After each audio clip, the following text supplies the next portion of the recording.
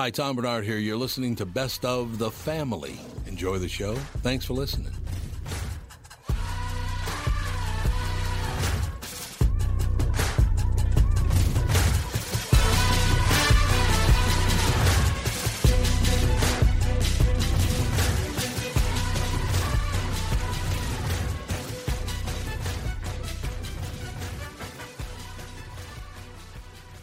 Michael Bryant, Bradshaw and Bryant. So what's the latest? Well, the latest is we're representing people who are injured through no fault of their own.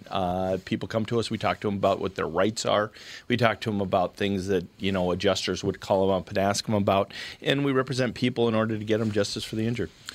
And have been for a long time. Very, very successful, no question. I do meet a lot of your clients. They come up to me on the street and whatever, and they talk about this, that, or the other thing. And they both say, why do you guys hang out with Doug Sprinthal? And I just had no answer for it. He just looks away, you big baby. In any case, that's the whole deal. So people, they got any problem whatsoever, personal injury or other legal problems, whatever, they just reach out to Bradshaw and Bryant. Yeah, Joe and I have both been president of the trial lawyers for the state, so we talk to people about all sorts of issues. The consultation is always free, and that's what we do. Michael Bryant, Bradshaw and Bryant. Tom here from my friends at Walzer Automotive Group with some exciting news. Walzer's rolling out Walzer Care on new and most used cars they sell in Minnesota. Well, Walzer Care is a powertrain warranty with coverage for 10 years or 150,000 miles. Powertrain coverage is like major medical coverage for your car. Engines, transmissions, all the really expensive stuff is covered. In addition, Walzer Care includes 24-hour roadside assistance. Lock your keys in your car, run out of gas, you have a flat tire. Guess what? Walzer has your back. The best thing about Walzer Care, it's free with purchase. That's right, I said free. So, if you're shopping for a new or used Subaru, Honda, Nissan, Mazda, Toyota, Buick, GMC, Chrysler, Jeep, Dodge, Ram, Hyundai, or Chevrolet, see my friends at Walzer and get Walzer Care for free.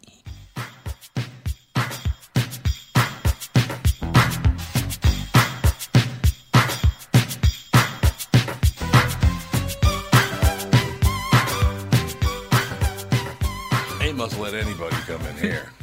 You know. How are you, pal? Good to see you. What's up? Donnell, how are you? Good to see you. Yes, sir. Good to see you. I'm all right. And the beat goes on. By the way, it's not all mine. They send it up from the building every Christmas. So whatever kind of chocolate, if you like chocolate, it's there. Mm-hmm. All kinds of chocolate. I love it. Someone's going to try one first. What are you, the Pope? I can't wait. He's the Pope. You set me up like that, bro. No, he's trying to say you're trying to poison him. I need 10 minutes. You know what I love about this, Donnell? Here's what I love for people who aren't watching this on YouTube. Oh, we're live. Donnell turns to the one black man and said, "You try it first." Yeah, I did. You did. But the reason why, because his eyes were more engaging and his eyes spoke more truth. All right, his eyes had more truth. And when I said that statement, everybody looked sideways, so I didn't trust anybody but the guy that was looking me right in my face. All right, now we're gonna need a reaction from you. Ready? Oh God. That's my youngest brother. Right here? Mm-hmm. All right. Okay. I'm just trying to figure it out. I figured it out. I know. Adoption. It was adoption, right? Well, I don't adopt my brother. No, no, really? No, come on, man. Help me, man. Help me. Look, the chocolate is kicking in right now. Oh! The chocolate is kicking in. I don't believe that. JB. It was a good start. It was a good try. It was a good try? Yep. You're not buying it? Nope. I think it's safe for me to try the chocolate. I'll tell you a wonderful thing, a wonderful story. But JB, we've known each other for years. Mm-hmm. And Philip Y is also on the show. I've known him for 45 years, something like that. So last Christmas Eve, we invite JB and Philip. No, it was a couple of years ago. Was that 2 years ago already? Yeah. We invite him over to the house for Christmas Eve. So it's the family. That's my son down there. All right, bro. My wife and my daughter usually, well, my daughter's not here on Fridays, but my wife usually is, but she's up doing some real estate thing or something. But what have you done in your life where you need your whole family at work with you? I wanted my whole family at work with me. I'm just trying to understand it. There's the dog. You don't want to hear about it? The dog is right there. There's a dog. We actually You normally usually have a in. dog Oh in my here. God, There's man. like 3 dogs in here sometimes. That's for getting that trust together. Are you not going to put your headphones in? Sorry. Should I? No, I'm just. Rick's trying to be all humble. I've been entertained. You've been entertained? Yeah. Okay, so Christmas Eve, Andy's there, Alex, our daughter's there, my son-in-law, and their brand new baby. She's like 7 months old at the time. There's JB and Philip Wise, who used to play with the New York Jets and the Minnesota Vikings. Black men in America today. They got in a fight. We got into a heavy discussion. It was unbelievable. A fight? Like what type of fight? Like Two an black urban people fight? in the house, and they're fighting. No, is it like a fist fight or like a verbal fight? Wasn't any fist fight. It was a Oh, verbal yeah, see, fight. white people think fights are different. We got to the fight, and he said some things that really hurt my feelings. You know what I mean? Like, and we got in the fight. I stabbed him 18 times, son.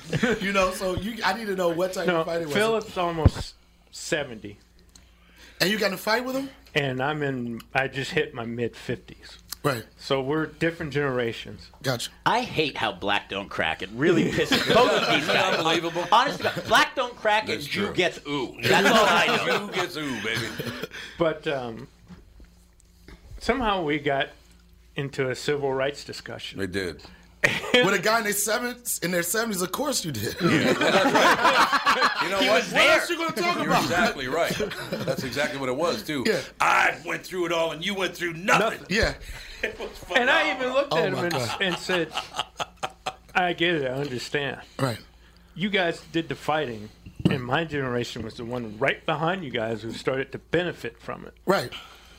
Then, yeah. But good. that generation is still bitter as hell, and mine is kind of like, You can't say over it, but Over like it. not over it. But I understand exactly what you're saying. It's like we get it, Your we know generation it. recognizes the changes Yeah, and the right. advancements. But that's whereas, yeah. But that's why even when I know this is a topic I've talked about it on like some urban stations, whatever, like with the N word, right? Mm-hmm. Like there's a generation whenever they heard that word, it was all negative, and it was usually used to hurt you, to be insulting, or do something nasty.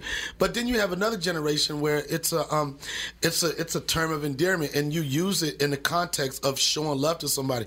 But if you get someone that's 80 to talk to someone that's 40, they're never going to understand No. that.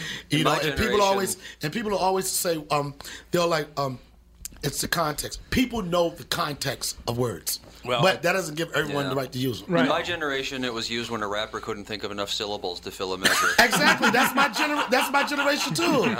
Yo, where my niggas is at? Where my niggas is at? We right here.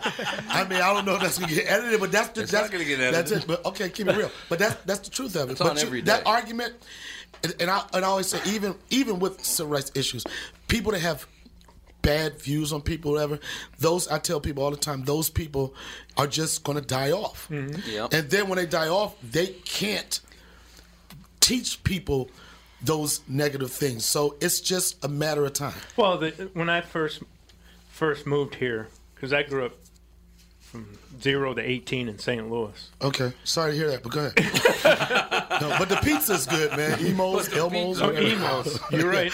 Tell But you then what, Tony's is really good. But I came here to go to college, Right. and I've lived here ever since. And one of You just killed this conversation, but because you came here with a dream to go to college. That's awesome. Way to go, JB. You why did I ruined kill? everything. Why did I No, kill? because where I'm ruined from, man, everything. a lot of people don't have that dream. I'm just saying, but you started off right. Not killed bad, but like killing it. Oh, I'm sorry. Go ahead. I'm sorry. but and I got to meet some of the because I came here to be a student manager for the Thank you. football Thank you. team. Oh, I thought you said you got to meet me. That's all right. I got Turned to out meet to be you that way. meet you years later. Years later, yeah. Yeah, 6 years later or something like that. And You were only 24 when you met Dad? yeah, I was in my 20s. Yeah. Oh, yeah. You guys have known each other that wow. Oh, yeah. Oh, yeah, long I knew it was a time. long time. Yeah, I didn't know it was that long. And so I'm meeting guys from all over the country on the football team, and we had a group of guys from Florida, and they all walked up to me and said, "What's up, man?" And I was like, Right. "Excuse me?" What happened? Yeah. St. Louis. Because Like, in what's St. going on? Louis, like, you don't ever What speak that happened? word. Right, and, right, I and understand. Florida, it was like, "What's up, man?" And I was Yeah, like, yeah. "Huh?" I tell that story about when I lived in Grand Forks, North Dakota. I could not understand the people up in Grand Forks because I grew up in the inner city. So I could not understand that Minnesota accent. And the further north you get, the worse it gets. Right. So they're like, oh. And I'm like, What's so going I on? ended up living with a black man and his sister, a guy named Victor Treadwell. In the house, never outside the house, but in the house, he used to refer to me as that. Right. And I didn't call him that. He called me that, but only in the house. It was hilarious. But I'll give you a story. I understand what he meant by that because I did too. My connection with Chappelle's show, right? People always ask me, say, Donnell, how did you get on Chappelle's show? And they thought it was just that me and Chappelle's. I'm trying to explain this. Well, they think just because we're both from D.C., I was on the show because of that. Yeah. But Neil Brennan, who was a co-executive producer of the show, he saw me years ago. He was like a PA for In Living Color, where he would go across the country and look for talent. He just was got to record stuff. And he became a fan of mine from an audition and sent me in New York. So he became a fan of mine, and he never directed. He had wrote 3 scripts that he sold. He was making money. He never directed anything. He wanted to start directing. He didn't have a reel. So he called my manager. He was like, yo, I wrote this short. I want Donnell to be in. I thought he's always been funny, and I just want to do it so I can learn how to edit, blah, blah, blah. First thing he ever directed, right? So at the time, I was on the HBO's The Corner, and I think I was doing good for myself. Yeah. And I said, I know you can't afford to pay me, but when you if you ever make it, you get a chance to throw me a bone. So maybe 7 months later, no, a year later, he said, I'm working on this show. I'll let you know about it, but I want you to be involved with it. I was like, what? He said, we have a name for it. Then a week later, he called me and said, I want you to be a part of the show. It's Chappelle's show. And Neil Brennan, he was a white guy. Right. He was the one that was responsible for introducing me to the Chappelle show. So when people say who your dudes are, I was like, yo, Neil Brennan, that's my nigga. You know? Yeah, right. You know, right, and that's right. the contact in The which same I use story. it with that, you know? So, I'll tell you one. Have you seen 3 Mics, Neil Brennan, to stand up? yeah, I saw it. Oh, man, is that It was sad. deep, yeah. Oh, it's it was deep. sad. It's very deep. But that's, you know what? It's sad, but how many people do projects where they really get naked on stage and expose themselves right. 100%? No, you're and you absolutely do right. that without, you do that with knowing that it might not all be funny. No. And It's therapy. That I think that 3 Mic probably was therapy for him. was therapy for me because my mother raised 7 children by herself. But you know, that family, he has like 14 brothers and sisters. And it's so funny because I got to tell this story. His brother. You know, why'd you have to top me? I went to 7. He goes to No, 14. they Irished you up. But he had 4. No, I got to At least he's doing it in multiples. So, I got to tell you a story. Kevin Brennan, Neil Brennan's older brother, he started in comedy first, right? So Kevin Brennan, I was talking to and their relationship is so up and down. Oh, so yeah. I was talking to Kevin one time. I was like, yeah. I was talking to Neil, and he said, Neil is dead to me. Oh, God. No, he said, Neil is dead to me. I was like, what? He was like, Neil is dead to me. I was like, what are you talking about? He said, Neil is dead to me. He said, I deaded him. I was like, you can't dead him. He said, he said, you know how many brothers and sisters I got? I could dead anybody if I want, right? He said, I dead him. And if you see him, he said, you tell him he's dead to me. Oh, he said, no, he went harder. He said, you tell him he's dead to me. And if you don't tell him he's dead to me, you're dead to me.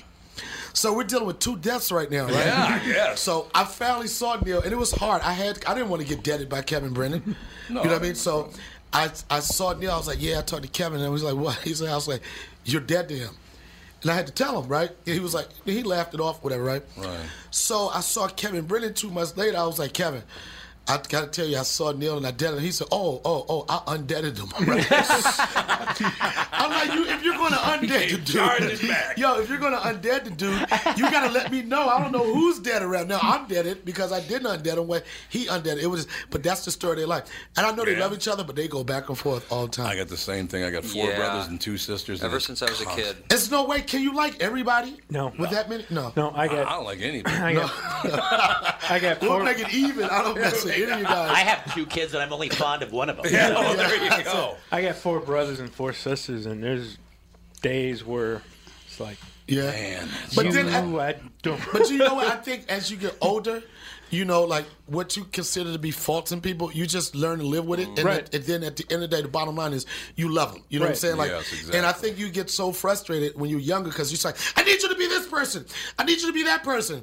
Then after a while, you realize that person is who he is. Yeah, right. So what qualities do I like about him? Right. I'll deal with that, and other things So I'm you're not going to saying have you a hard time. grow more tolerant as you age of people's faults, whereas we were talking about it Yeah. this morning. I feel I'm getting less. I told Mordell I'm morphing into him. I'm now just but it's the no, but only my the tolerancy is really going out the damn window. Out the window for that situation. I'm talking about the tolerance for people that you love. Yeah. Right. Yeah, fair That's what I'm enough, talking fair about. enough. Not just Fair like enough. a coworker, they're somebody you love. It's like they're not going to be out of my life. They're my blood. You know what I'm saying? Like they're an asshole right here, but this 10% of this part of them I like, so I'll just focus on that, and you deal with it. We'll take a break. Be right back in 2 minutes. Tom Bernard Show. Tom Bernard with my buddy and CEO of North American Banking Company, Michael Bilski. Tell me, Michael, we've been talking about North American Banking Company for a few years now. One thing we've discussed is that the bank is locally owned and operated. Well, how does that benefit your customer? Tommy, projects and opportunities for expansion come up quickly for business owners. A locally owned and managed bank like North American Banking Company means decisions can be made just as quickly. We know Minnesota. We live in the communities we serve. So we have experience and firsthand knowledge for what's happening in your life where you live. That means decisions are made here. We don't ship them off or pass the buck someplace out of state. Finally, getting our customers quick answers allows them to take decisive action, and that's how business gets done. Man, Michael, you're getting good at this. Practice makes perfect. Perfect. Why not bank with my banker, North American Banking Company? A better banking experience. Member FDIC, an equal housing lender. Tom Bernard here for Whiting Clinic LASIK and Cataract. There's no better time than now to ditch your contacts and pitch your glasses. Whiting Clinic is the place I trusted to do this for me, and it's not just me. There's a reason Whiting Clinic is the #1 LASIK practice in the United States. Dr. Whiting's unsurpassed experience, the most advanced Contura laser technology, and lifetime coverage are all backed by Whiting Clinic's best price guarantee. Being the experts they are, they wanted to make sure you have the very best for your eyes, just like I did. Call now for Whiting Clinic's $500 off LASIK savings. If you're like me, not a big fan of glasses and contact lenses, then it's time you found out if you're a candidate for LASIK. And Whiting Clinic is definitely the place to go. Call 855-554-2020 today or visit whitingclinic.com to set up your free LASIK consultation. Remember to tell them that I sent you and save $500 on your LASIK. Offer good for a limited time. Call Whiting Clinic for details. Good for both eyes only. Cannot be combined with any other offer. I like them big. I like them chunky. I like them big. I like them plumpy. I like them round. When I hear that song, I could just smell collard greens on the stove. Bacon? Certain songs, you just Any bacon? smell Yeah. food. Yeah, I Bacon know what with you the collard mean. greens? Yeah, all day. All right. I've learned, because I have some Muslim friends, I learned how to do it without it, but it's something about pork and collard greens. They go together like peanut butter and jelly, you know? It's like peanut butter jelly. Yeah, What do you mean certain- you learned to live without it? because I was a Muslim for some part of my life. Okay. I was going to say, it's like, what, Not a you lot of can't bacon find it here? No, you can find pork anywhere. Yeah, you all you gotta can. do is like, where are the white guys hanging out? You definitely gonna find a ham shake, a shoulder, Not or if it's a something white like- Jewish guy. Hang on, you gotta. Not the Jews. Yeah. No pork with the I can Jews. tell you where to get a deal on Yeah. pork, but And I'll tell you the room, I'll go get that bacon cheeseburger. I'll take a bite out of it, but nobody will see it in public. Well, it'll happen, you know. Yeah, some so, people- so you were a Muslim for how long? Are you still a Muslim now? No, I retired. Bacon You're took tired? me down. Bacon Yeah. took you down. And it was because, like, my dad, I was telling you off air, my dad was like a dope dealer all our life. And when he was in prison, you know, his prison is a place where some people really get in touch with religion. And then he, like, became Muslim. And then my mom was in love with him. And she was raised Baptist, but she loved him so much that she converted Oh, she did. to Islam. And then I think it was, I don't know which prison term he did, but I think my mom was just like, she retired. You know, Retired being a Muslim? yeah, it was like, can't do it anymore. I understand that. You know. I retired being There are a Catholic. lot of rules. There are a lot of rules. You got a lot of and they rules. have, like, you have to, they do, like, before they pray, they do this thing called wudu. Wudu is a prayer where you have to wash your body. You Right, cleanse yeah. yourself, everything. And then from the time you finish that process till you kneel down and pray, you can't do anything impure. You know what I'm saying? Like, if you get an erection, you got to go start all over. And then Why another you gotta one. look at me when you said No, that? I'm just saying because I know that was the next question you were going to ask. Like, yo, before you pray, can you have a hard penis? That's all I just need to know.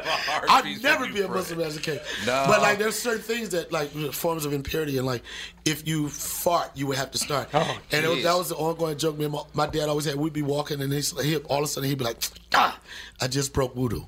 See, that's in my humble opinion, and this is not a knock on Muslims, but any religion I think that tells you a fart and an erection are not natural and are some kind of dirty deed prior to prayer, I just have a hard time with personally. The Catholic Church comes. So pretty what you're close. saying Do is they that really? you could go fart and have a hard on and pray about it after? I've done that in shul, in synagogue. I'm pretty sure I've had both. I want you to do me a favor now. Yeah.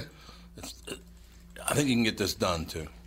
I want you to, unfortunately, Charlie Murphy's no longer with us. R.I.P., my brother. I used to love talking to Charlie Murphy. Great dude.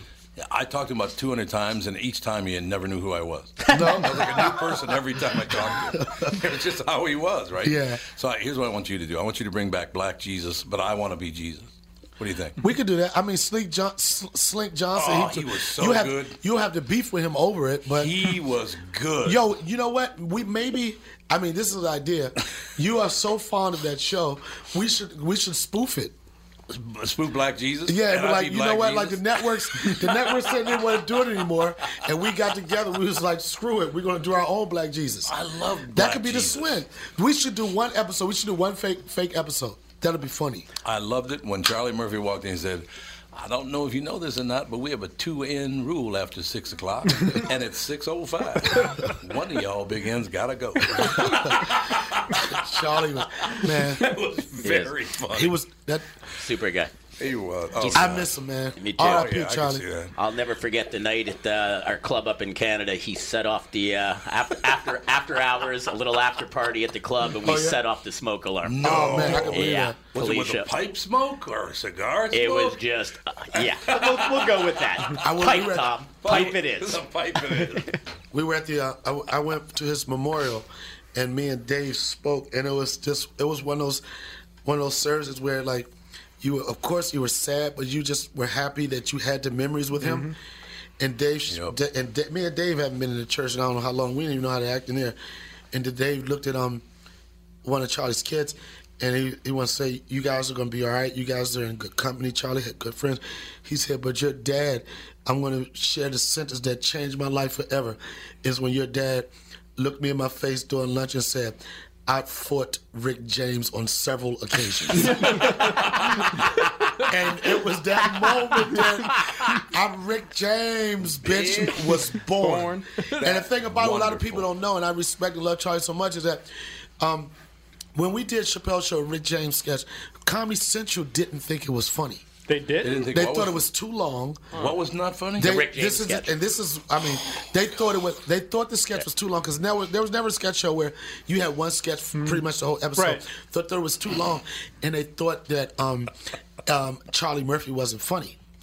And little did they know, and I was the warm up guy when we did the show, and every time we showed that in the audience, I just felt like something was about to change some lives. Like it was so explosive. The first time he said, "I'm Rick James, bitch," and it was just like pop, pop, pop. It was just like it was everywhere, man. And a lot of things they don't understand about Charlie. Charlie never did stand up, and the way he started doing stand up is because. He's such a tough guy. Everybody thinks he's the most. My dad loves Charlie, most gangster person.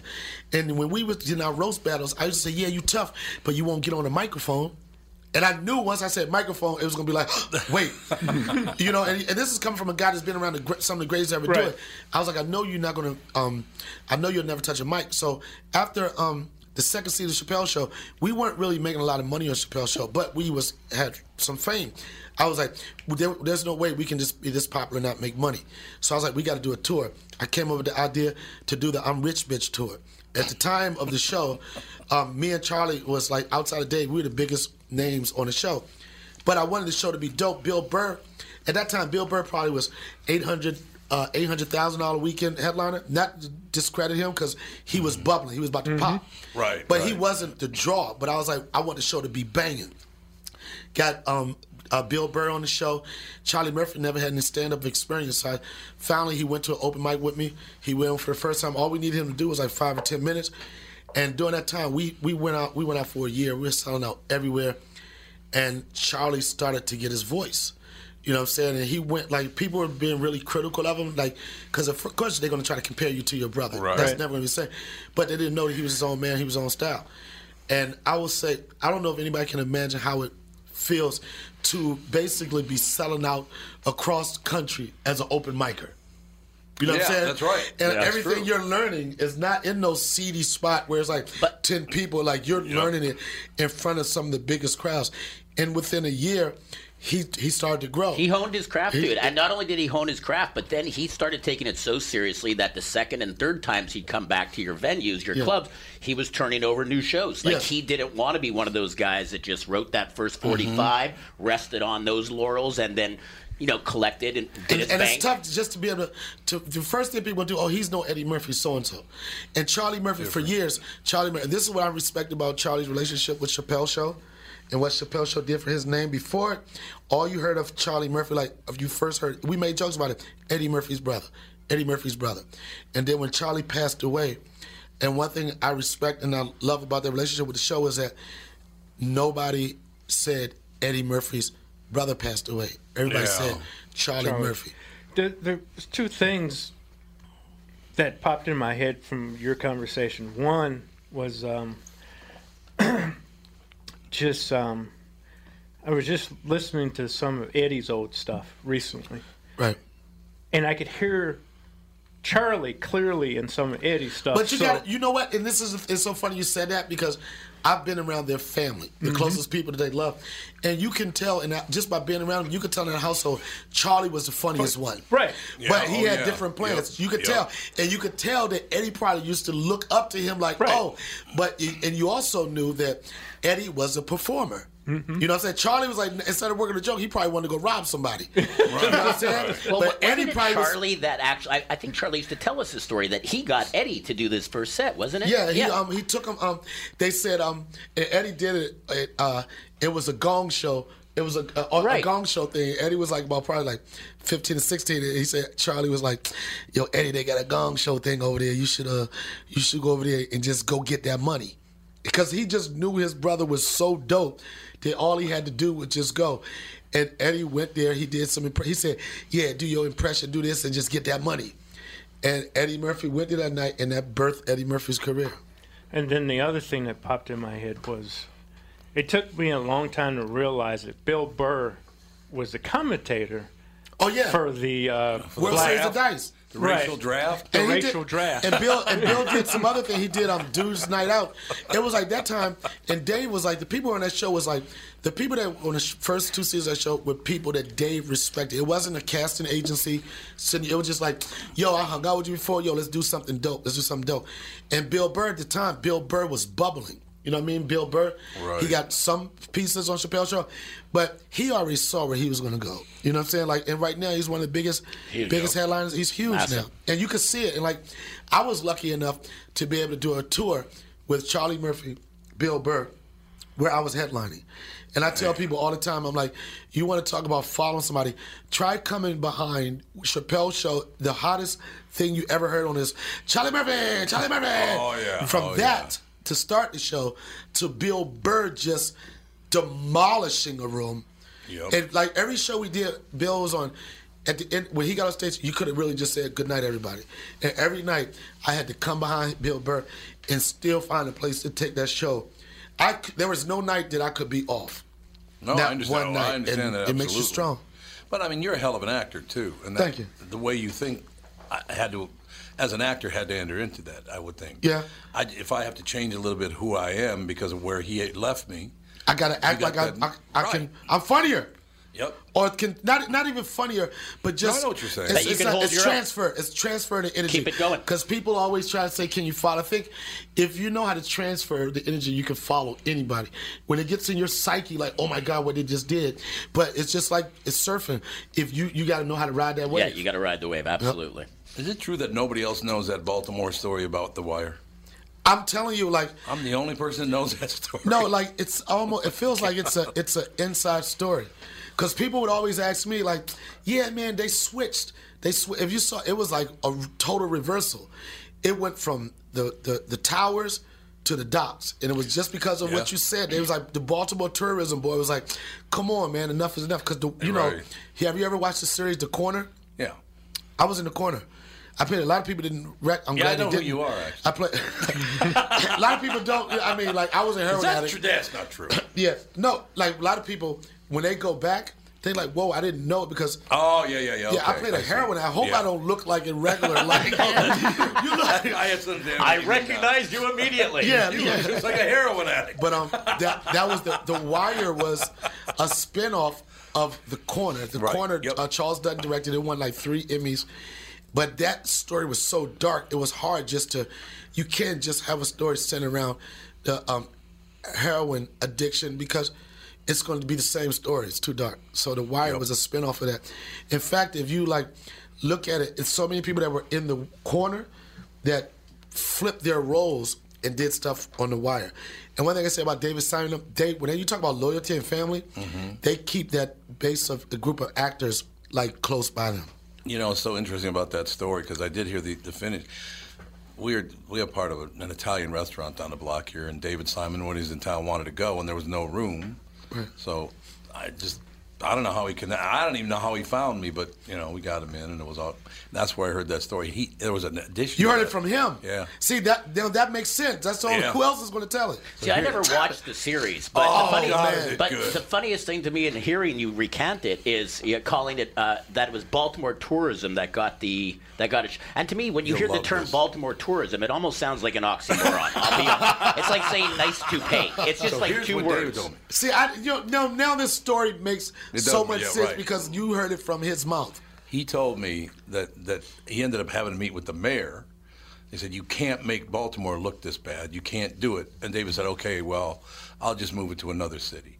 And the mayor said, yeah, okay, I appreciate that. But you have to understand something, Mr. Mayor. I'm still going to say it's Baltimore.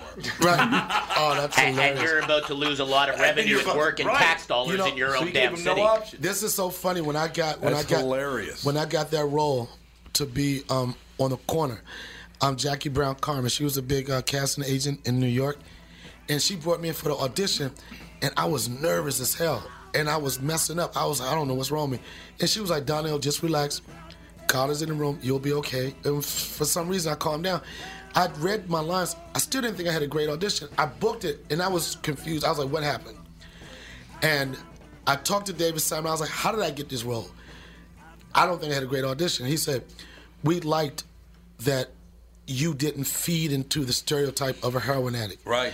And you were yourself. Because I didn't read the whole script to see that it was a heroin addict. It just seemed like a cool dude on the block. Mm-hmm. And that's what they wanted. They wanted this, you know, like, and I know everybody else that went in, they were going there like, yeah, man. They was doing a nod. They was like, next. And that's what got me rolling. That's what built the relationship with David Simon and the whole HBO crew. And it was awesome. For me to be able to, I was watching one of those, looking at the magazine, Entertainment Weekly, something, they had ranked like the top 100 shows of all time or whatever. Mm-hmm. Chappelle was, it came in like 39th or something. This is a crazy list. It's a huge list. And then The Wire was up in like the 10, but I felt so happy knowing that I was a part of what people consider 2 of the best television shows of all time. Well, it's true because they were. Yep. We'll be back about 2 minutes, Tom Bernarcia.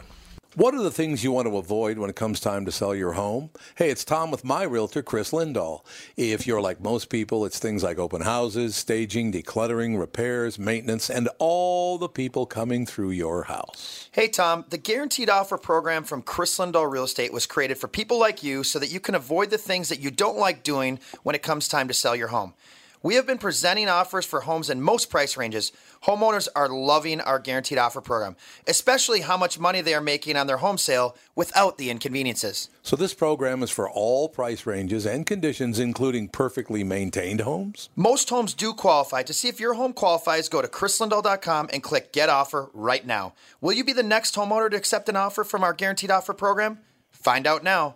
If you qualify, you will get an offer in 48 hours or less, and the best part is you get to pick a closing date that is convenient for you and close in as little as 3 weeks. Go to chrislindahl.com right now to see if you qualify or call 763-401-SOLD. That is 763-401-SOLD. SOLD. Tom here for Sabre Plumbing, Heating, and Air Conditioning. Right now, Sabre and Bryant are teaming up to offer 0% financing for 36 months when you buy a new Bryant furnace. This is the perfect time to replace your old furnace with a new trouble-free, energy-efficient furnace from Sabre. And when you buy Bryant equipment, you're getting one of the most trusted names in the industry. This 0% offer is available for a limited time. Call Sabre Plumbing, Heating, and Air Conditioning to find out more, and please tell them that Tom sent you. Sabre and Bryant, whatever it takes.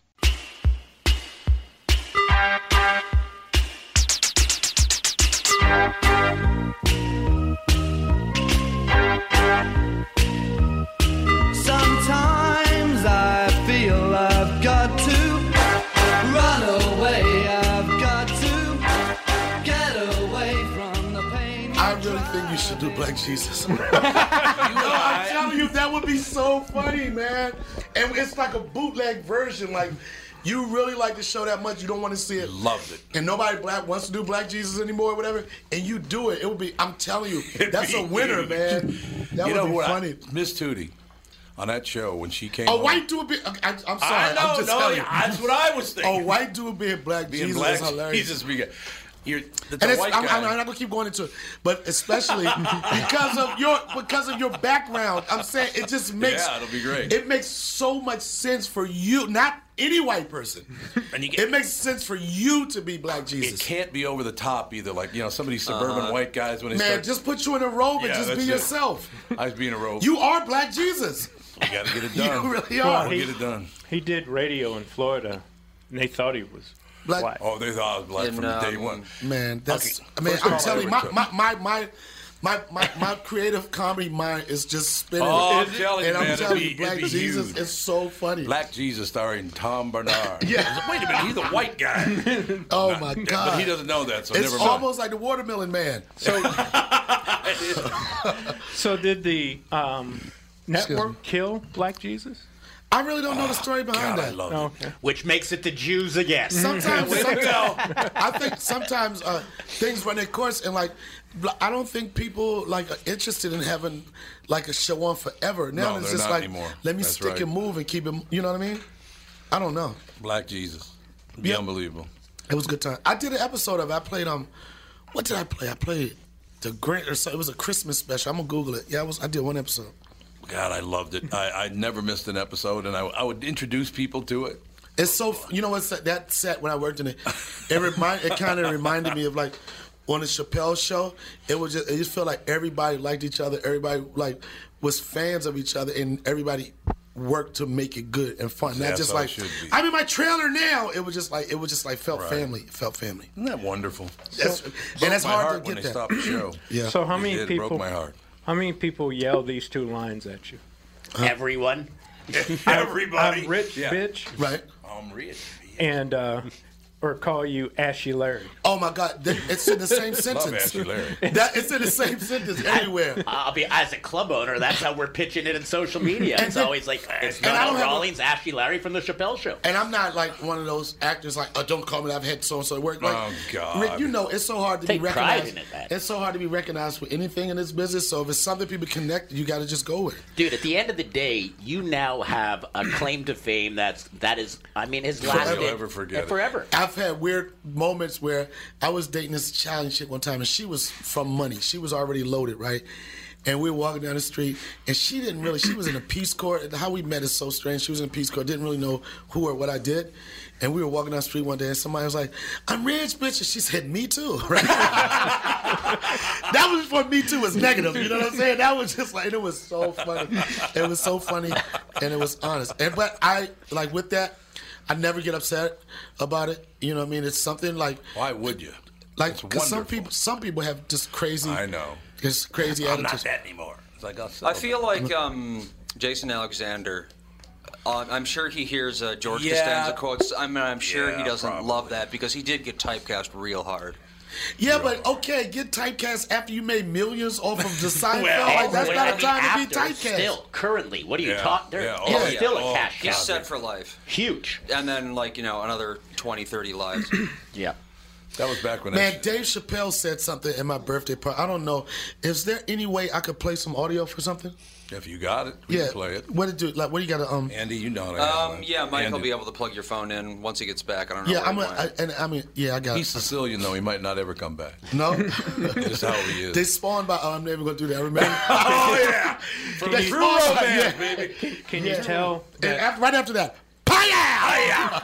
can you tell that we're all comfortable discussing race? You know and what? Stereotypes Yeah, in this always room. And the reason why, you know why, is because your discussion and your conversation it doesn't come from a nasty or ill Well, mine place. does. Yeah, I don't believe that. I don't believe that. It doesn't come with a bad. You can But look he at hates somebody's everyone. face. Yeah, but I hate everybody. Oh, then that's even. All right. Shout out to the Chinese. The day I met him was at a That's right. college basketball game, and he invited me on his radio show that day. I did. I didn't come in, but he invited me on that day. I mean, I wasn't looking at being in radio. I was Right. finishing up college and It just whatnot. happened. Yeah. That's when I did radio. I did 3 stints on morning shows, and they were all because someone had just got fired. So I would come and just fill in, and they was like, "Oh, we might can have something popping." And all 3 times, that's how I got the job. And all 3 times, I got fired from those jobs. And they say you're nobody in radio unless you've been fired 3 times. That's what I've heard. Well, I've been at this job now for 32 years. You Same never been job. fired? I got fired a lot before this job. Yeah, A in the lot. radio world or before radio? Yeah, I've been in radio actually for 47 years, and I got fired a lot the first 15 years. Nobody does that. Does what? Who is in radio that? Who's next to Nobody. you? Tom Joyner Tom Joyner's, he's been in a long time. He probably got like 40. Yeah, that's about right. Yeah, but probably. that's crazy. But That's crazy. It's You hilarious. stood the storm with PBMs and all of that stuff. You're still standing. PPM. I remember Diaries. Yeah, I do too, man. I And love once Diaries. they went from Diaries to PBMs, the black radio just went to like a playlist. Yeah. They No, didn't that's think right. that black radio thought that the only thing that you can engage the audience with is with music. Mm-hmm. So like I remember I did some shows like in an hour we may have 2 talk breaks, 3 talk breaks, and nobody thought that personalities were strong enough for people just to listen for the personalities. They thought they'd just listen to music, and that's one of the reasons why black radio is like it's dying. Yeah, well, they got to keep an eye on what they should allow on all channels. Doesn't matter what the format is. Talk is the only thing that's going to keep radio alive. Agreed. But they don't think anybody's interesting enough. You know what I'm saying? But if you look at it, You the on same- radio are not going to be interesting. It'd be phenomenal. No, on me. radio. What I'm saying, me. Right, right. But there's not a lot of me's. You know what I'm saying? Like No, I I would be suppose great, that's true. but No, then you but have a lot of they're- people that aren't great. So they rely on like we're giving away $30,000 in 2 minutes. You know what I'm saying? They rely on that because their personality's not strong enough to do it. There's nothing interesting. You just reminded me of growing up in the neighborhood. You know what you did just now reminded me of growing up. What? You went, well, yeah, I'd be great. Yeah, no, but I'm telling the truth. I'm telling the truth. I'm like, I don't know about the other people, but me. Yeah, I just had to. And it was an honest moment. 47 years? That's pretty good. But I'm fantastic on the radio. But that's not just me saying it, though, man. It's just not me saying it. I'm just echoing. that. I'm just echoing what people feel, No, man. it's true. No, you're absolutely right. You're and I absolutely really right. want to get, but it's not a lot of. I really miss doing morning radio.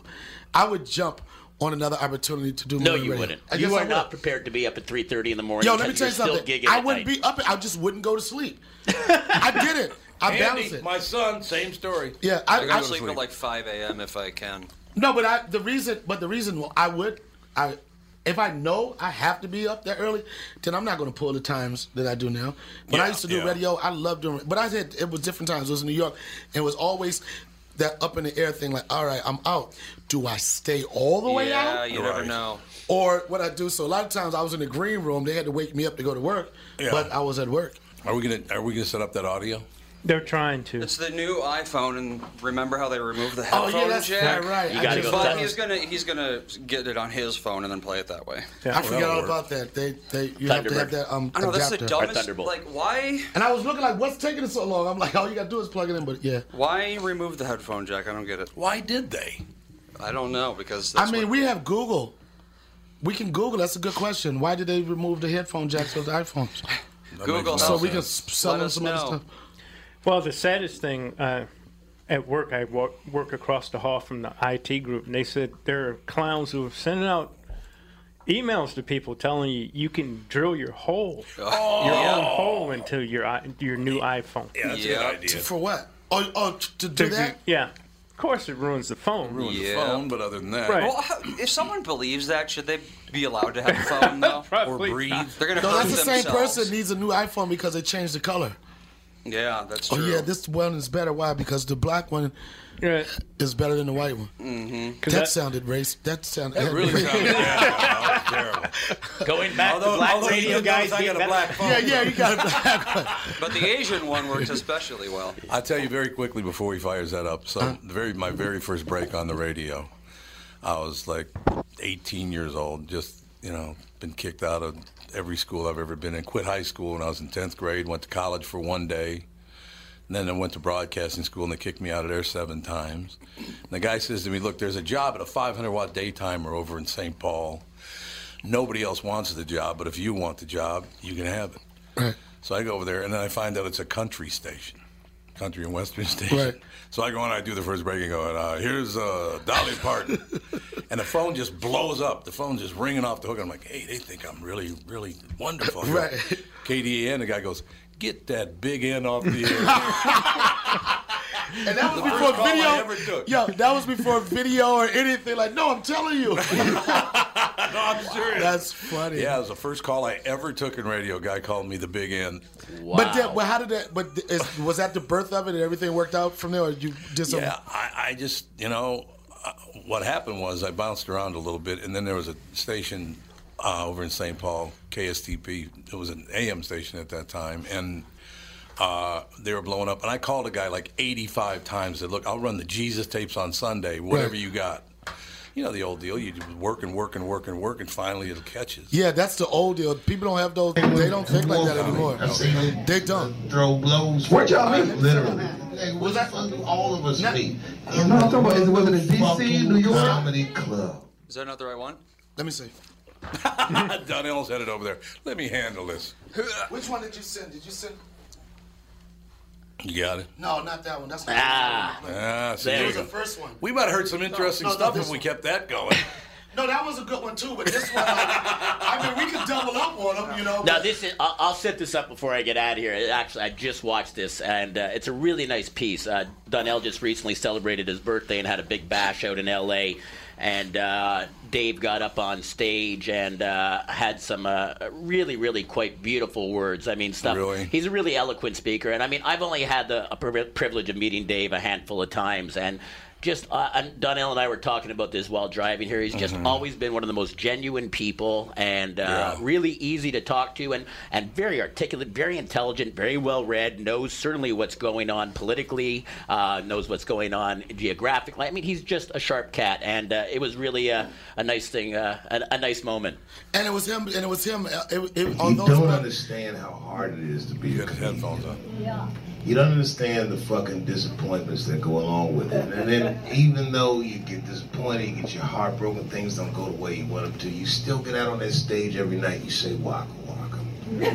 Now let me tell you something. I've been doing this for 30 years, I'm only 44. This motherfucker has the enthusiasm of a child for 25 years straight. This motherfucker is the man.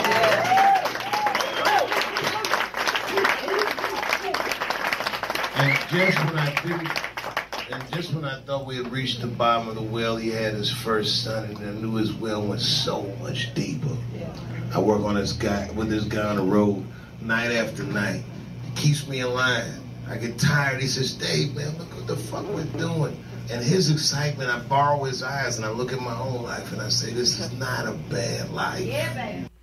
Yeah, baby. Yeah, that surprised me because I didn't even think he knew me.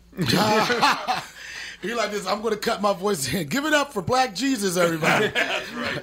No, But it was just like, and it wasn't that wasn't self-serving. It was just like the thing that came the most for me was like what it takes, and like people don't understand that. You know, they see you when they see you. People don't. A lot of times they don't see all the work and everything it took for you to get to a certain place, and it is tough. But at the end of the day, like you said, it's not a bad life. Oh, it's a great life, no question. Tom here from my friends at Walzer Automotive Group with some exciting news. Walzer's rolling out Walzer Care on new and most used cars they sell in Minnesota. Well, Walzer Care is a powertrain warranty with coverage for 10 years or 150,000 miles. Powertrain coverage is like major medical coverage for your car.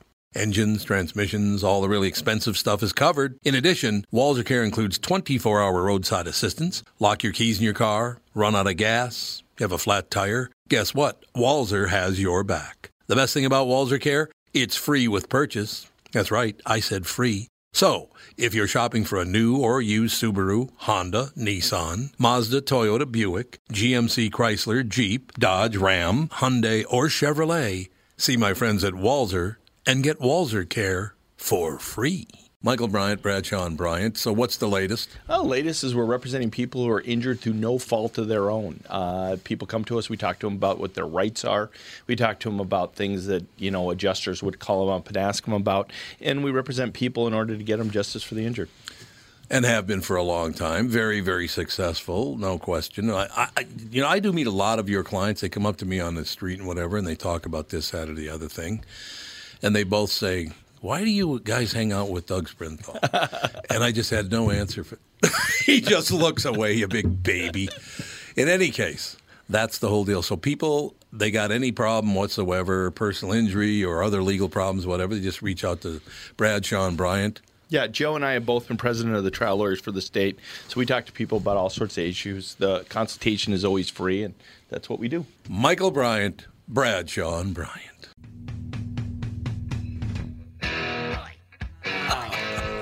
Pretty interesting.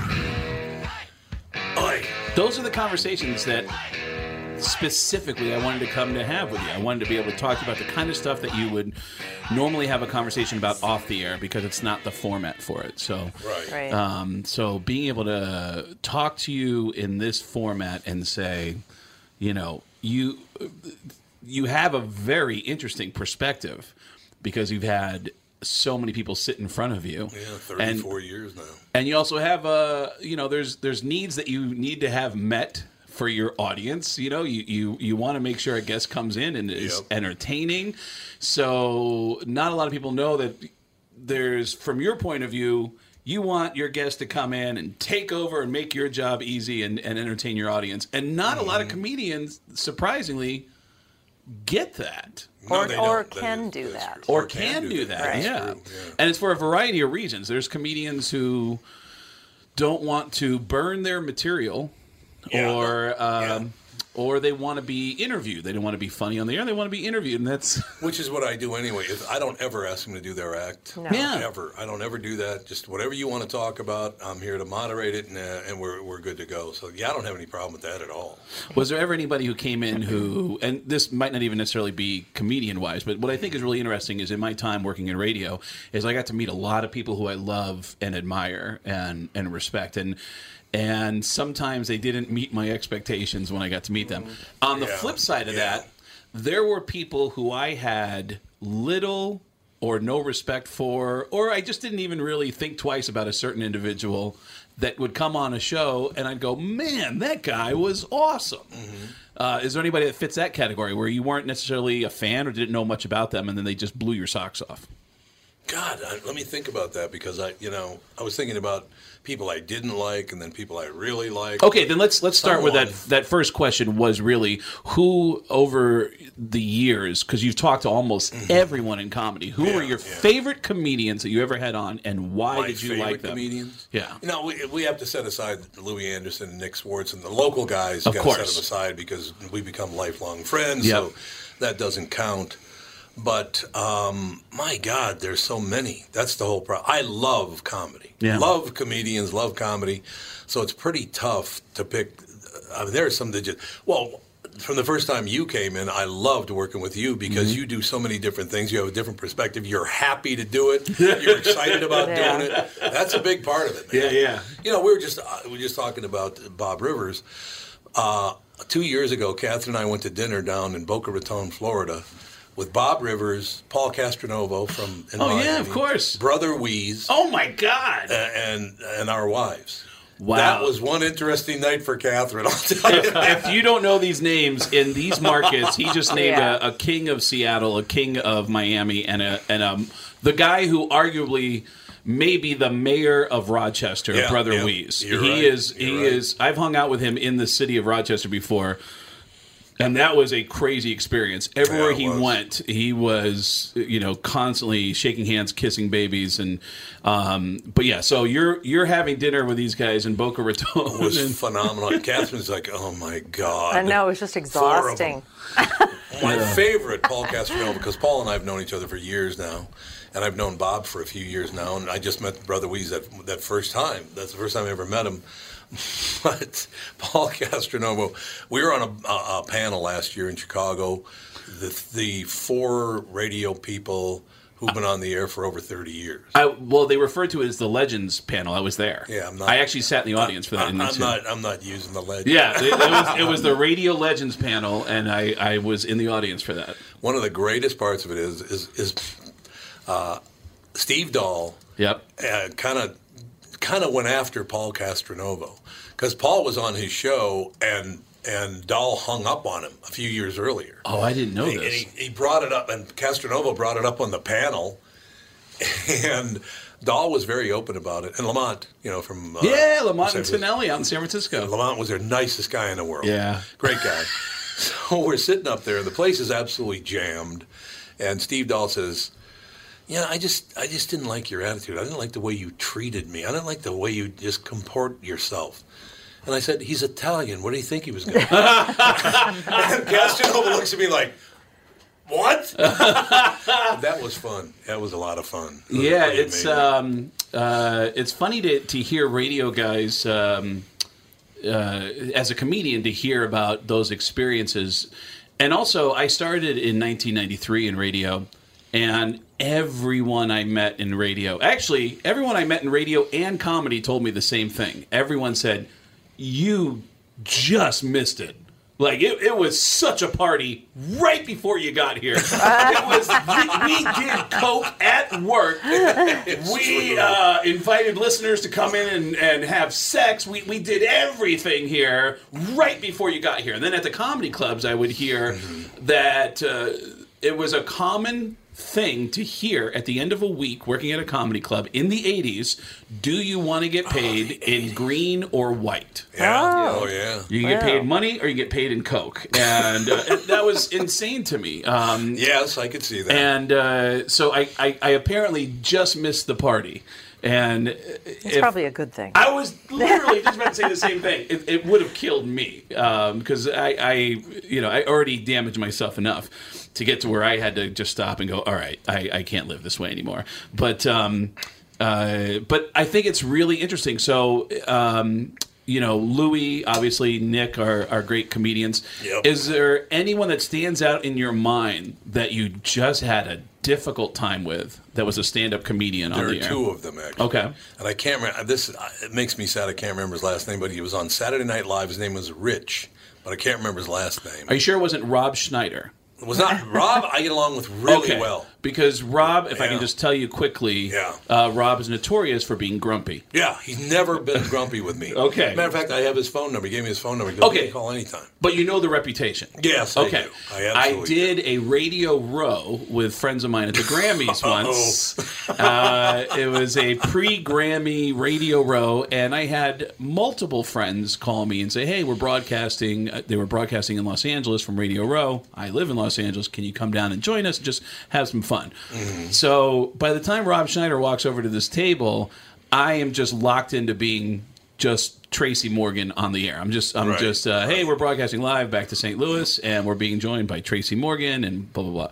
So Rob Schneider comes over, and they go, "Hey, Tracy, I'm the host. This is my co-host, and this is Tracy Morgan." And I go, "Hey, what's happening, white people?" or whatever I say. Right. This Rob Schneider's making me horny. That's crazy. and Rob stops, looks at me, and goes, "Wow, that's." He kind of smiles and he goes, "Man," it kind of gives me a nod, like, "Wow, I like that."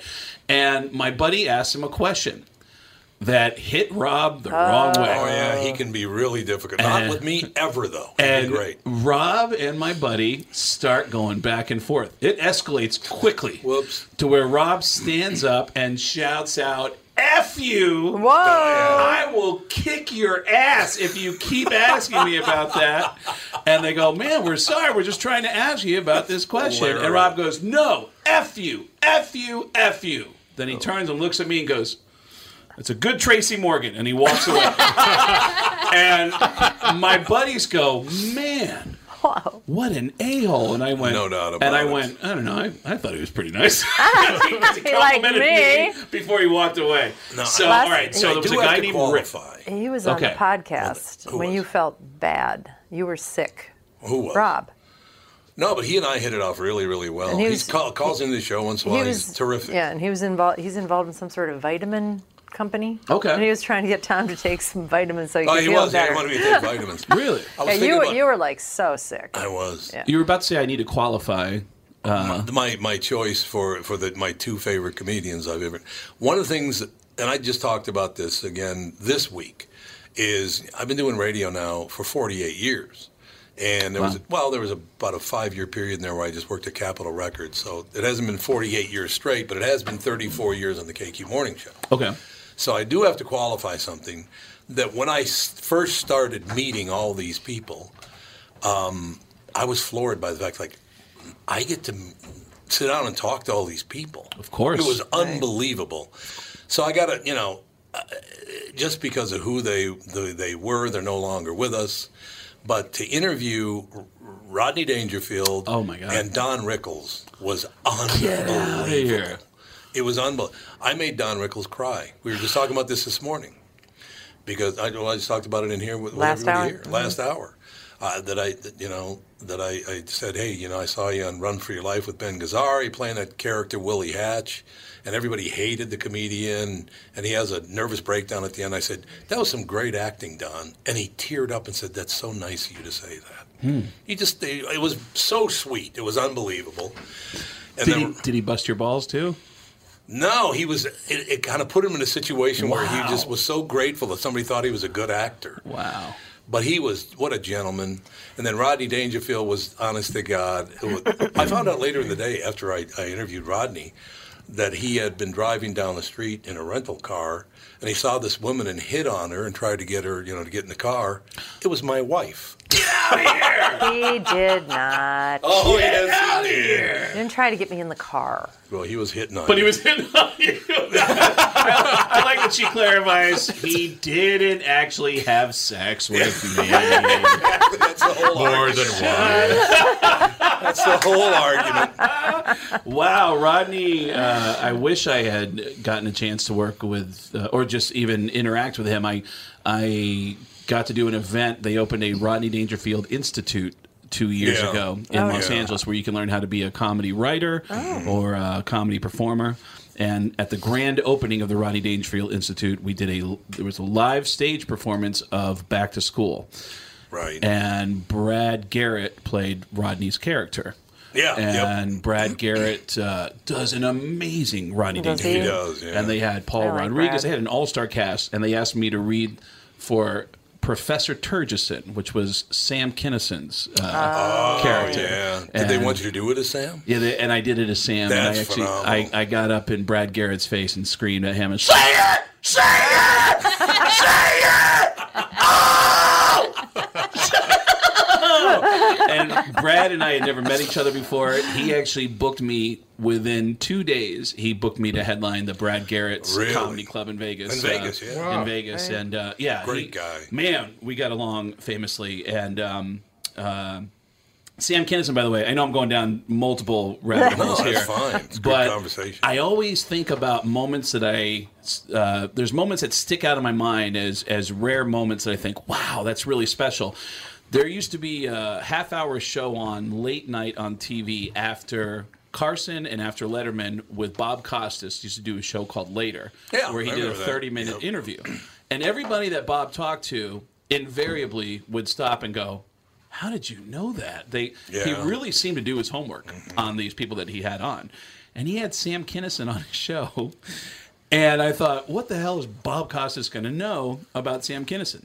Bob says, Sam, I used to watch you back at the Comedy Store back in the early 80s. And back then, your entire act was based on that day's obituaries. And I remember thinking, you know what? This guy's brilliant. But he's never going to make it because he's too dark. Hey, what dark? And Sam stopped and went, oh, man, I remember that. Yeah, I used to, and he explained the bit. And this is dark. Apparently, Sam said, I used to go on stage, and before I had an act, I would say, I would grab the obituaries from that day's newspaper. And I go on stage and I go, I want to thank you guys for coming out tonight. Thanks for supporting stand-up comedy. I'll tell you a couple people that you won't be seeing here tonight.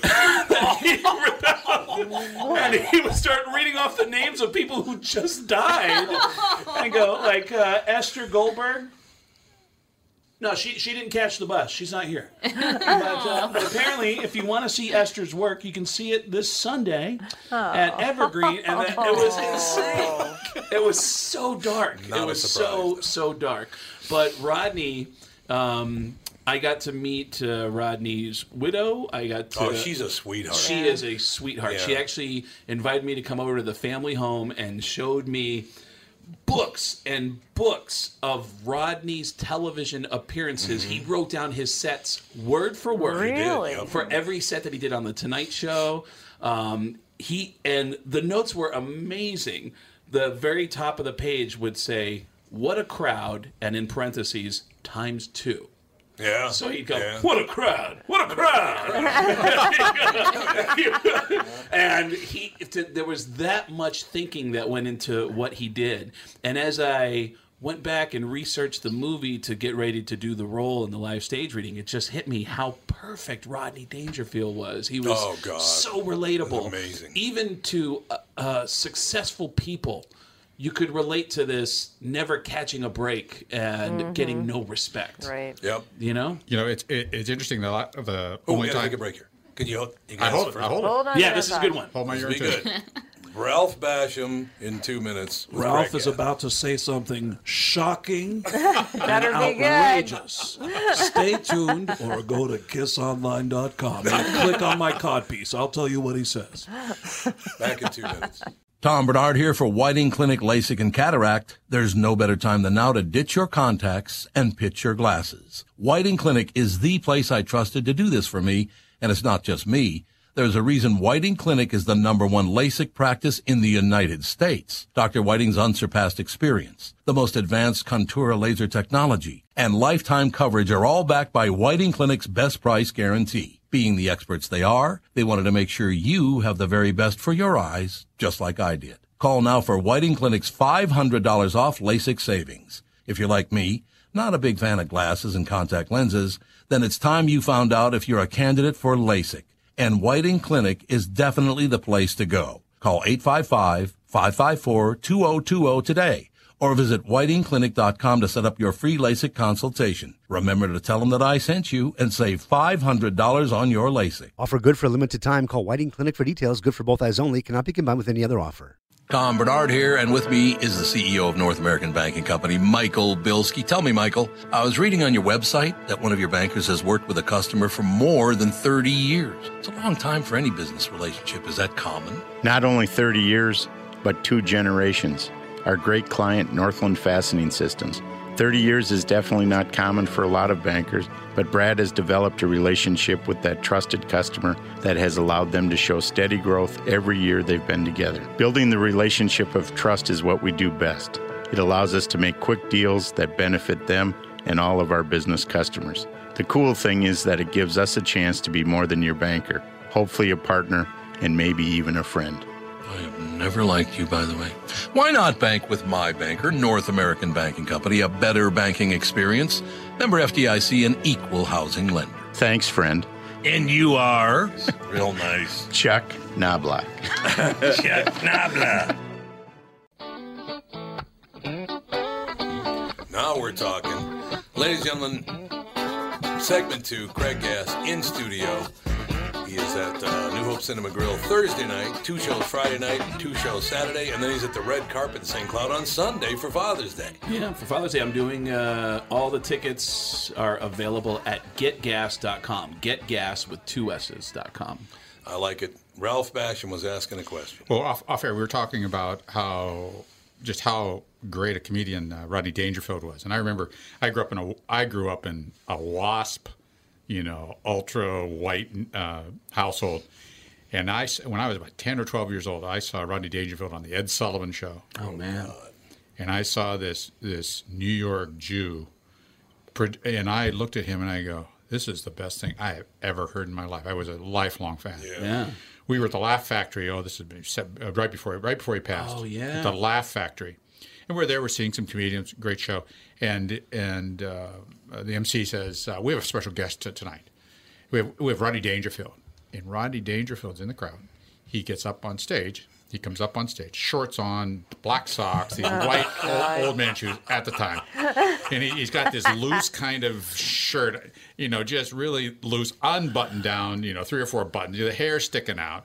He's a little disheveled, and he goes and he starts to warm up the crowd. And all of his standard kind of jokes, warms the crowd up. Yeah. Reaches into his pocket, pulls out a sheet that was torn out of a spiral ring notebook. Yeah. With jokes he was going to use on The Tonight Show in a couple of nights. Wow. So this man really worked at this craft. I mean, it was like so many professionals. I mean, he had written these jokes, and he said, well, I got to try these jokes out, because when they tell them there, everybody kind of laughs in the audience, but you want to move the mark. Yeah. So he goes and he reads through these jokes, and he hits that timing. People are laughing. He comes up to the last one. He hits that punchline. There's not a sound in the house. Oh. Not a sound. He looks out. He goes, really? He says, I thought that was the best one. Wow. I mean, it was to just see an insight for someone of that stature, to expose himself to that, be vulnerable. Yeah.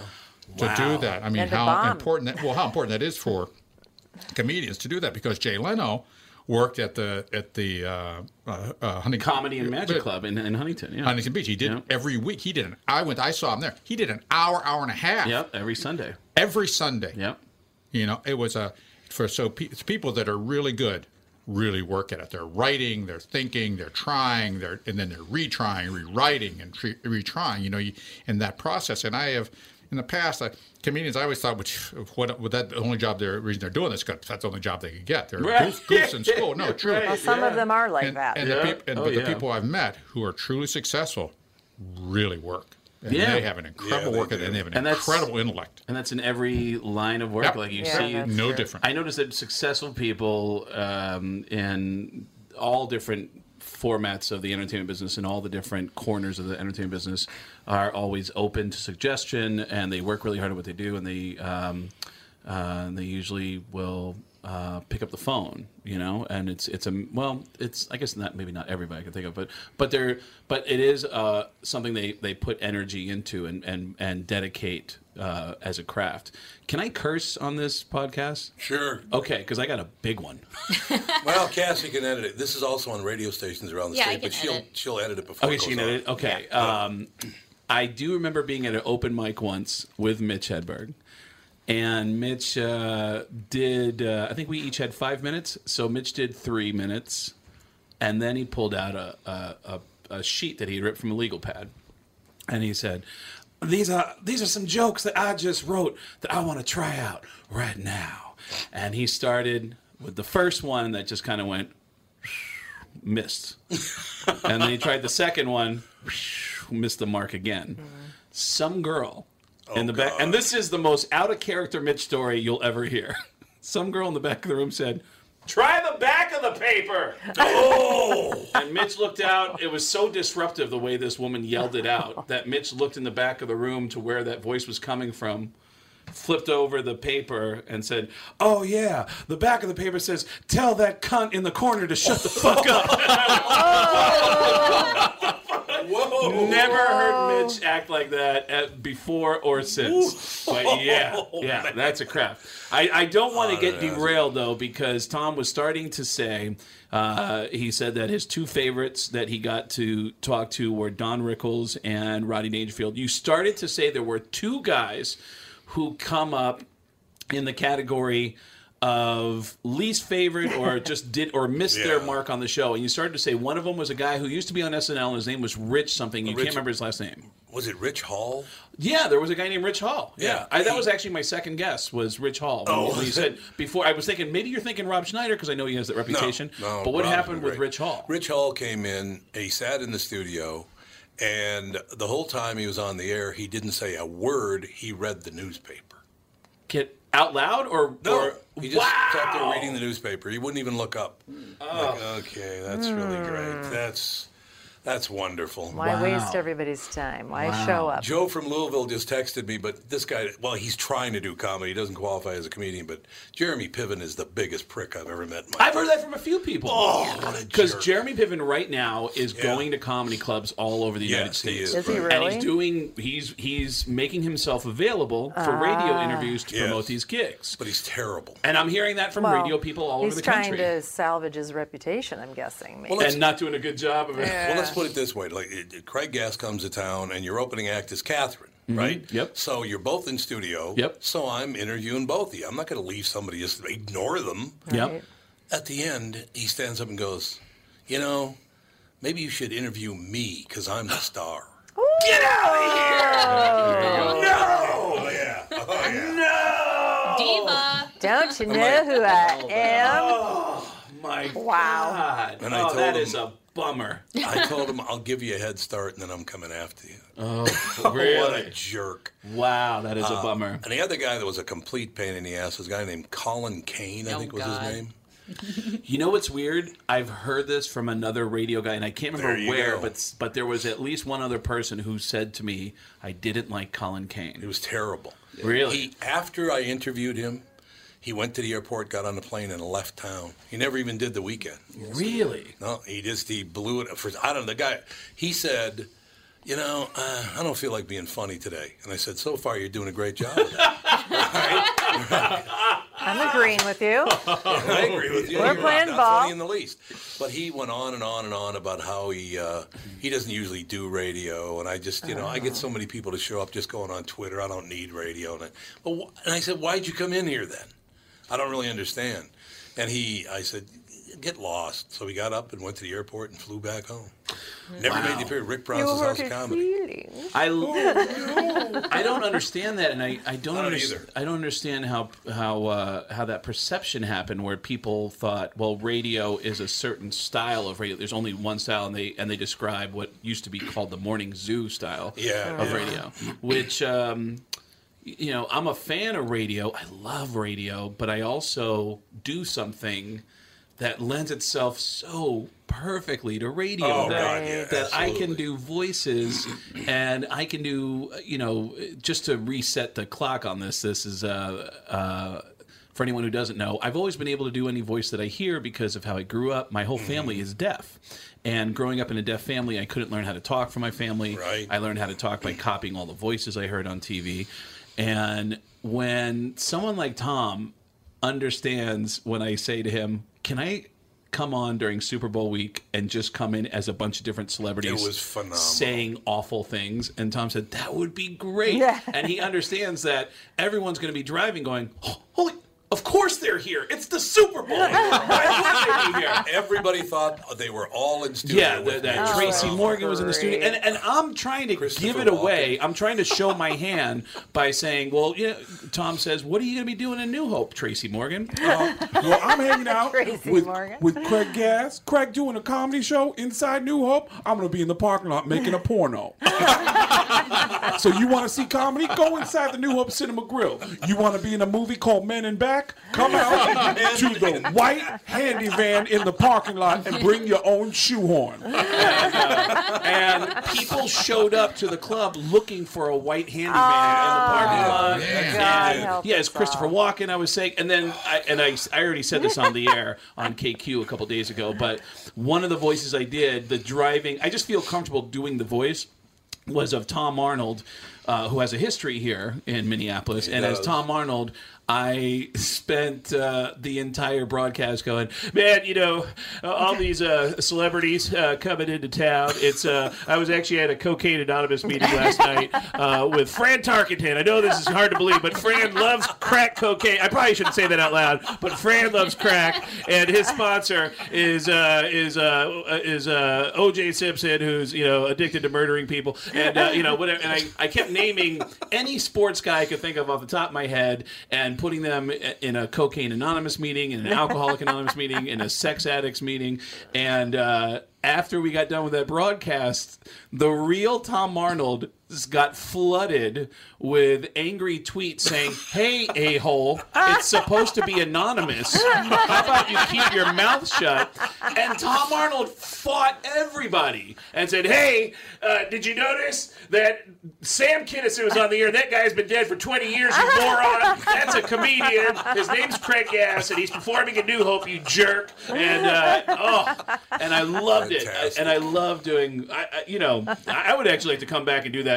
If you had time at the end of this week, I'd love to come in and do more of that. That is so much fun. Yeah, you absolutely to just come in and just come on as characters that they don't have to be the focus of the whatever the each break is about. Mm-hmm. They can just be in the background chiming in on all the stories and everything that's being discussed. And everybody can take their own angle. Anything you say, Gene Simmons will say, "I can make money off that."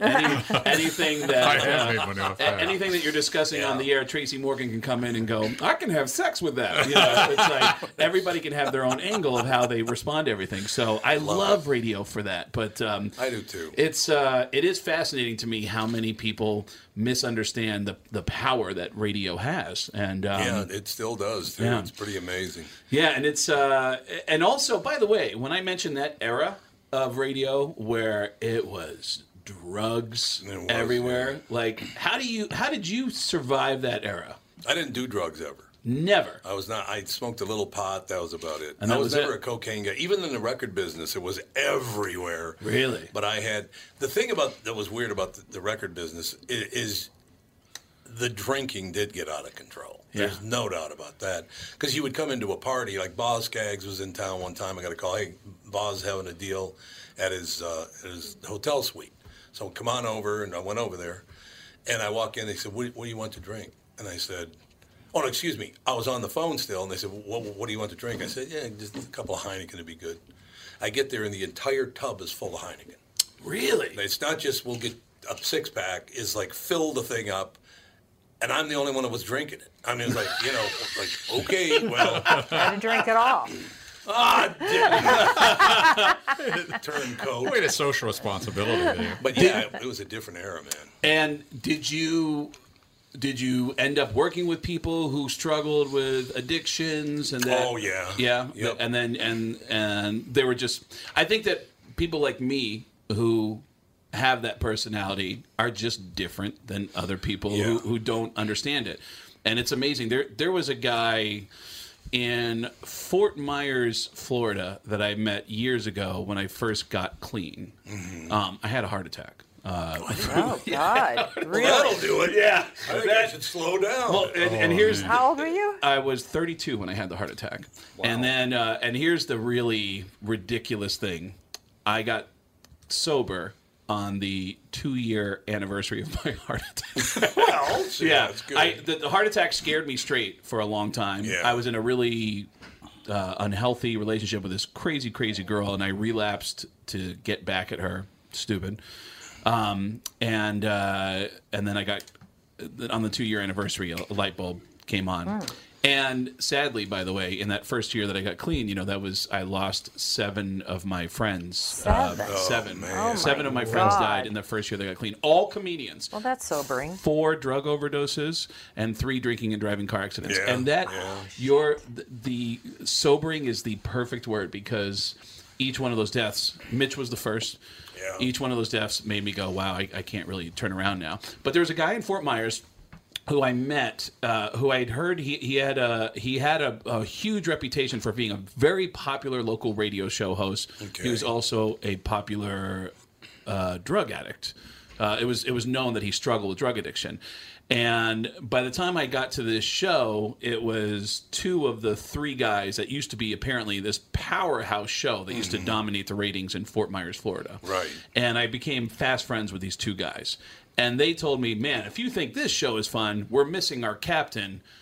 This guy, he's the mayor of this town. Everybody loves him, but unfortunately he's got some problems with drugs. I also had problems at the time, so I didn't make any judgment about it. And then I came back a couple years later and found out that this guy was now clean and sober. And and I was newly sober. I think I was 3 or 4 months sober at the time, and I met the guy. And he and I bonded. And he actually gave me a book and wrote a little inscription on it and said, I think it helped me. I think this book will help you. And I was really happy to meet him. I felt a strong connection to him. And a year later, these guys were given a second chance at life. They used to be the big morning show in town, but by the time this captain of the team came back, they were put on afternoon drive. Oh, yeah. But they were doing so well that they were moved to mornings. And apparently the numbers jumped as soon as they started. And they started crushing in Fort Myers again. And after the first book that came out that showed their numbers were great, the guy disappeared. Yeah. No one saw him for 5 or 6 days. Couldn't reach him by phone. Couldn't, apparently one of the co-hosts on the show actually went to a drug dealer's house and threatened the guy's life and said, if I see my buddy here, I'm coming after you. I know you've got something to do with this. And he finally called in and said, hey guys, sorry, I messed up. I'm back on drugs again. And he was dead within a month or two after that. God. And he died on the day that I got 1 year clean. And I went to Florida. I found out where he was buried. And I put my coin in the ground. Sober coin? Yeah, in the ground. That's a great idea. Yeah, and because he helped me. He helped me get to where I needed to go. Tom here for Sabre Plumbing, Heating, and Air Conditioning. Right now, Sabre and Bryant are teaming up to offer 0% financing for 36 months when you buy a new Bryant furnace. This is the perfect time to replace your old furnace with a new trouble-free, energy-efficient furnace from Sabre. And when you buy Bryant equipment, you're getting one of the most trusted names in the industry.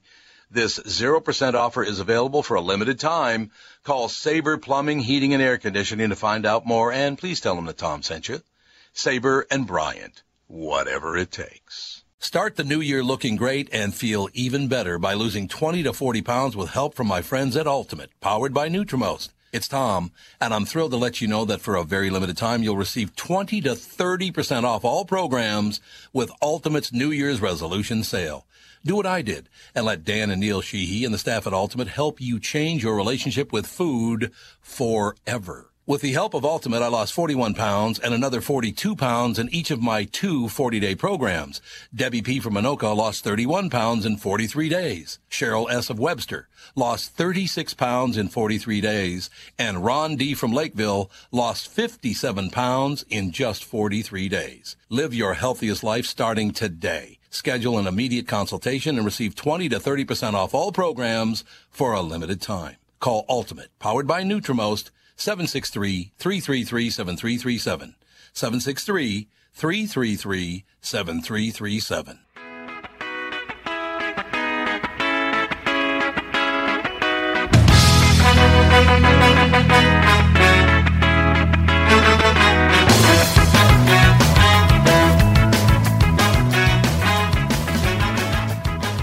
It's amazing how many talented people that you will meet in life, in radio, in comedy, who you go, man, this guy's on his way. But they can't get out of their own way. No doubt about that. Drugs, anything. They just, maybe a lack of motivation, a lack of focus. They can't get out of their own way. Well, I think part of that might be, like, remember the first time or the first week you walked out on stage and saw, several hundred people, and you go, they're here to see me. Yeah. That's a hell of an impact on a human being, man. Sure. You walk out and go, they're all here to see me. And it does bother you a lot. Because you're like, why do I? Well, you start questioning yourself. Well, the pressure. But that's a real thing. Pressure, but Tom is also bringing up something that's a really good point.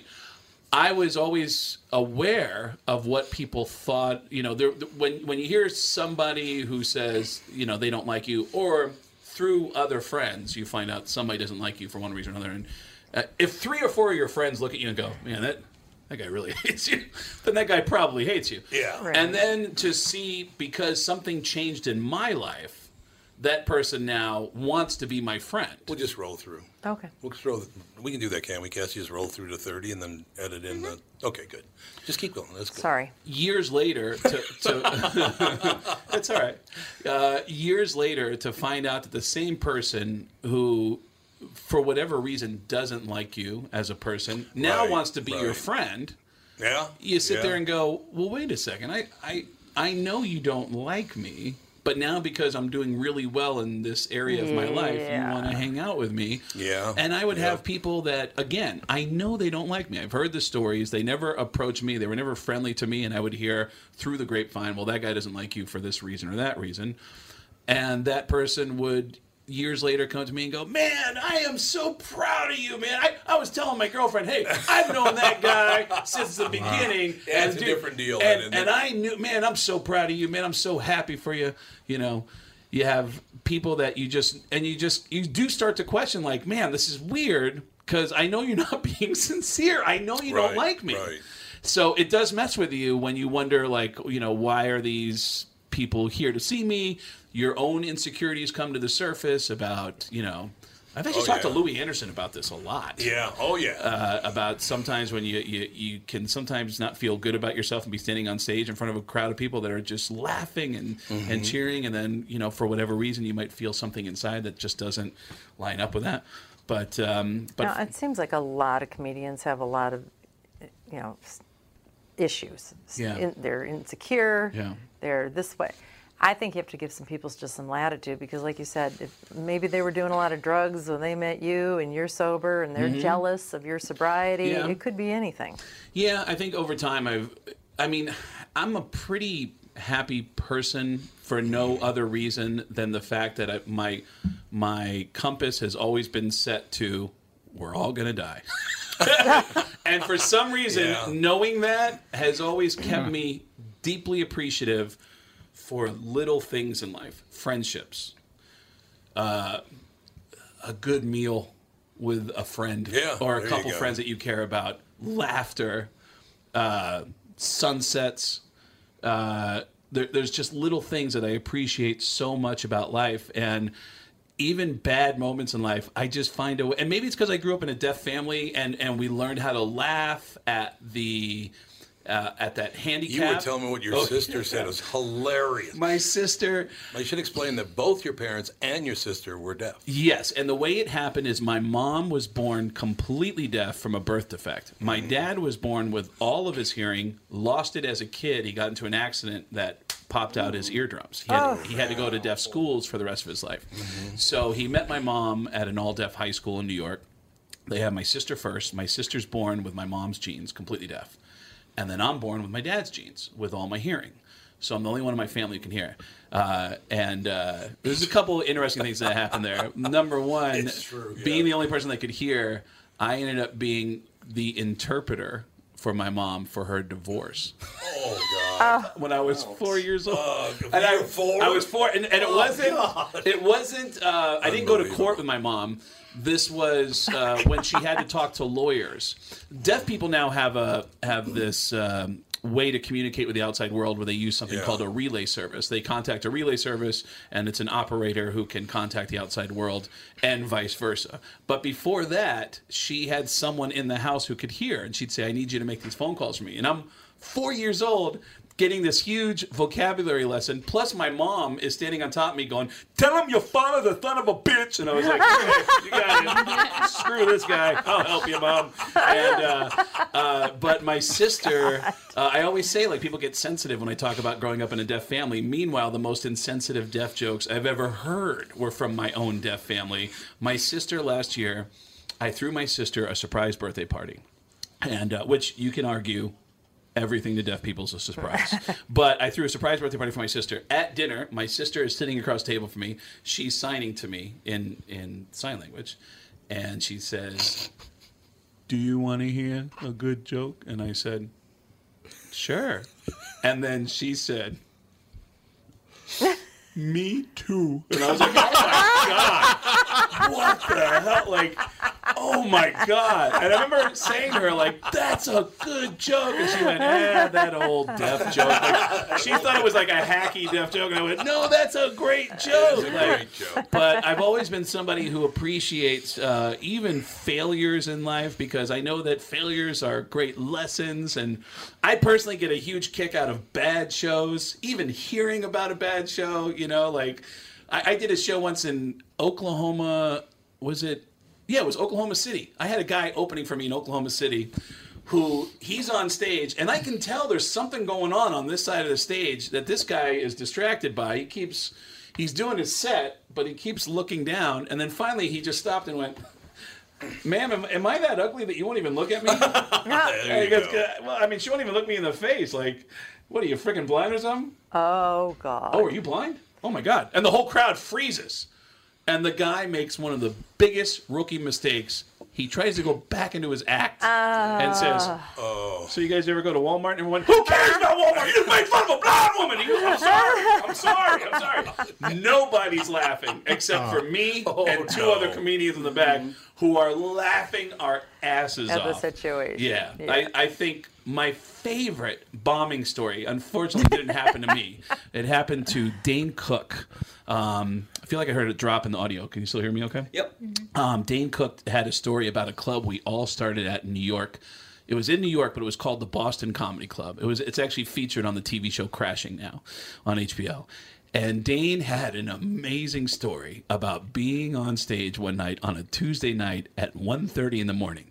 He's performing for 6 people. Oh. It's everyone in this room is the comedy crowd. 6 people. One of the 6 people, it should be noted, had all of their groceries on the table. Because people walk by in front of the comedy club. Hey, comedy show, come on, comedy show, no cover. And the guy's like, I got my groceries. I'll help you with the groceries. Come on, here, just 2 drink minimum. Come on, like, you know. So the bouncer helps this guy with his shopping bags and puts it on the table and lets the guy sit down and watch the comedy show. Dane Cook is bombing. He's got no energy from this crowd. One of the audience members, who is hammered, gets up, starts stumbling to the restroom, closes the door, and starts violently vomiting in the bathroom. To where the other 5 people in the room are they can't watch Dane. They're worried about this guy because they keep hearing, and then the noise finally stops. There's a pause before they hear the toilet flushes. The guy comes back out, starts stumbling back over to his seat. Dane is just standing on stage watching him, and he goes, "Are you okay? Do you feel okay? Are you?" And the guy goes, "Oh no, I had some bad comedy." And everyone goes, "Oh, yeah!" Oh! The crowd starts high-fiving each other. The guy with the groceries is throwing his groceries in the air. They just owned him.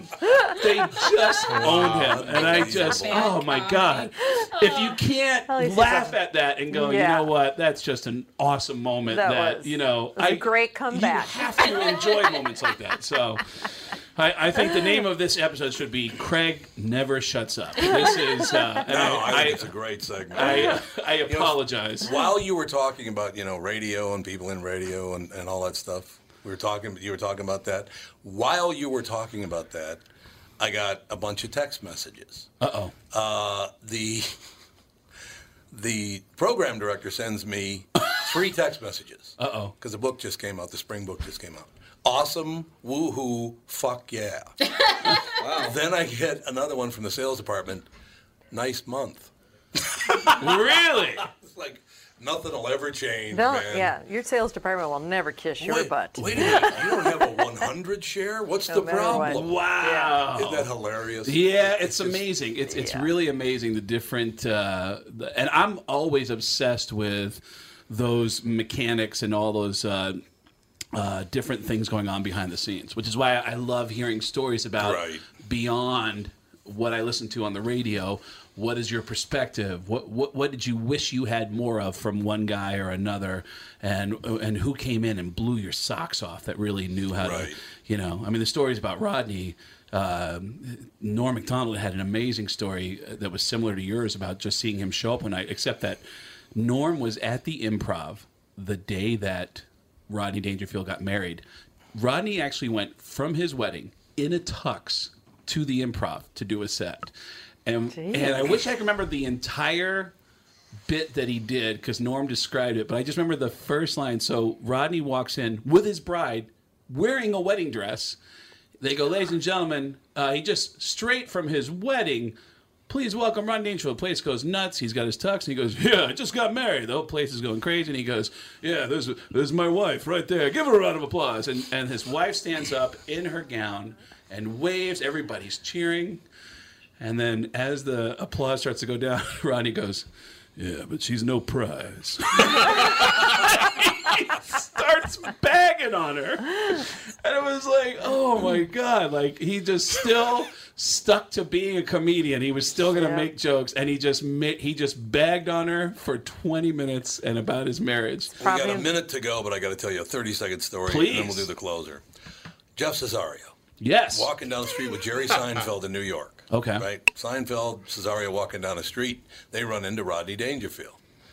And Seinfeld says, Rodney, I want to introduce you to a new young man in comedy. He does a great job. He's wonderful. Meet Jeff Cesario. And Rodney says, Cesario, huh? Stick to the tumbling. To be an acrobat. I love that. That's one of the greatest stories I've ever heard in my life. Oh, my God. In my life. Craig Gass, ladies and gentlemen. Thursday night, the show at New Hope Cinema Grill. Friday and Saturday, 2 shows, 7 to 9 o'clock. And then what's showtime up in Red Carpet in St. Cloud on Sunday? I want to say it's 7 p.m. on Sunday, 7 or 7:30. And all the info is at getgas.com. Getgas with 2 S's. And there may be some celebrities in Minneapolis who might be stopping by your show later this week. Who knows? Yeah, Sure, well, you know, with the big celebration of the month of June. Sure. With summer arriving. Flag all Day's the celebrities coming up. come in. That's when everybody wants to be Yeah, here. Flag Day. We're here for Flag Day. Oh, man. Nobody brings in more celebrities than Flag Day.